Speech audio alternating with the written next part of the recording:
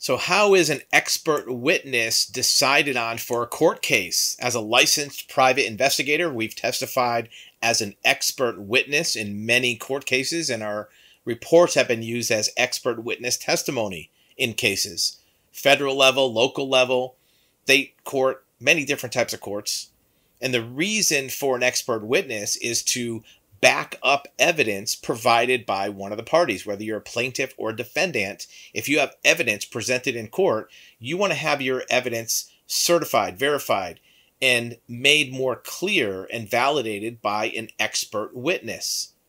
An expert witness is somebody who is certified by the court as an expert in that field, whatever that is, and it either presents the evidence directly or it opines on an existing piece of evidence. So how is this set up? Who decides who's an expert?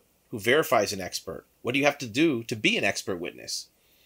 Well, it's done by the party who is presenting the evidence. If you're a party presenting, let's say, a document, and you want to verify the authenticity of that document, you may hire an expert witness who's an expert at authenticating documents and signatures. If you want to have some computer evidence, some data brought in, you want to have somebody who comes in who's a computer expert that testifies that this data is accurate, it's correct, it was obtained in a certain way.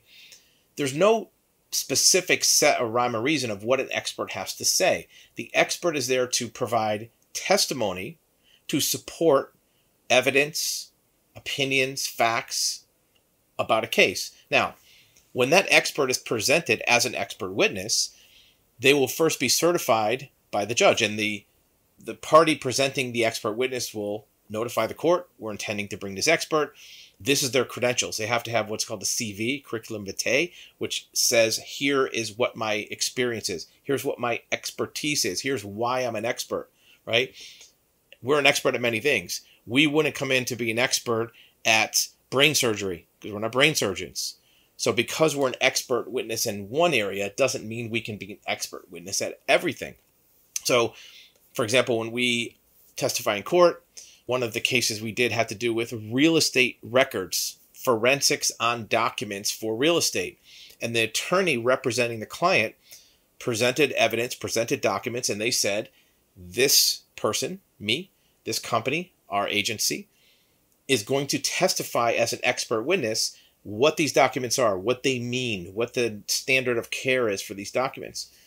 And the judge asked the other side, do you have any objection to this? The other side can object. They say, no, they're not an expert. They don't know what they're talking about. The judge will make a determination of whether or not that expert witness is allowed to testify in court. In addition, the expert has to have credibility. They have to have experience or knowledge in that area that's provable to the satisfaction of the court. In addition, what they're testifying about has to matter to the court. We had a case where we were offered as an expert witness to a court about a subject that had to do with documents and data. We've testified as an expert witness on the exact same subject many times in the past. But in this case, the data didn't matter to the case. So the other side objected, saying they may be an expert, but this expert witness testimony is not relevant to the case. So that evidence was excluded. So there's many reasons why an expert witness can be accepted to the court. There's many reasons why it can be rejected. You can be an expert witness about anything. If you are a professional landscaper, let's say, for example, and there's some question about a contract of, let's say, some pest or disease on somebody's lawn that's killing the grass, and somebody sues somebody over the fact that they have to spend $5,000 to put in a new lawn. An attorney could hire you as an expert witness. You don't have to be any certification. You don't have to be any, degree from college. As long as you have the requisite knowledge and expertise in a field, you could be certified as an expert. Doesn't mean it's automatic, but that could happen.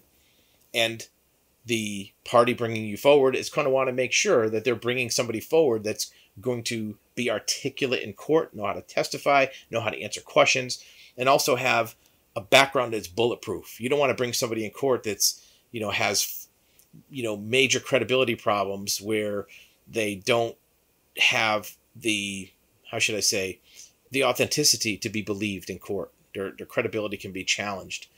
So it's about the knowledge, it's about the credibility, and it's also about the relevancy to that case. If you're in a case, evidence that's backed up by an expert witness can be made more powerful to the judge or even to a jury.